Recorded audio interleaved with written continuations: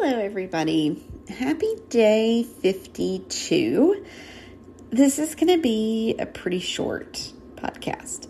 There are so many things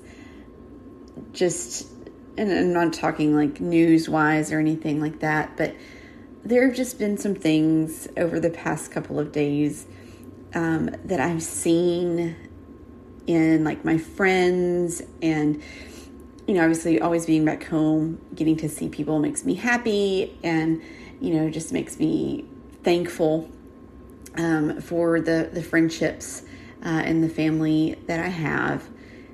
And I want you to know today that I love you and that you're doing a great job. And I am proud of you and that you are awesome. And I just feel like maybe you needed to hear that today. Because if you're listening to this, I consider you a friend. And as a friend, I'm always going to be here to cheer you on and make sure that you know that you are an extremely awesome person.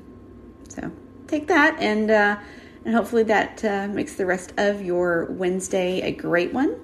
I am looking forward to, again, spending some time with friends tonight, getting to see people that, we haven't seen in a year or so. But, thanks for being here. Day 52 of 100 Days of Podcast.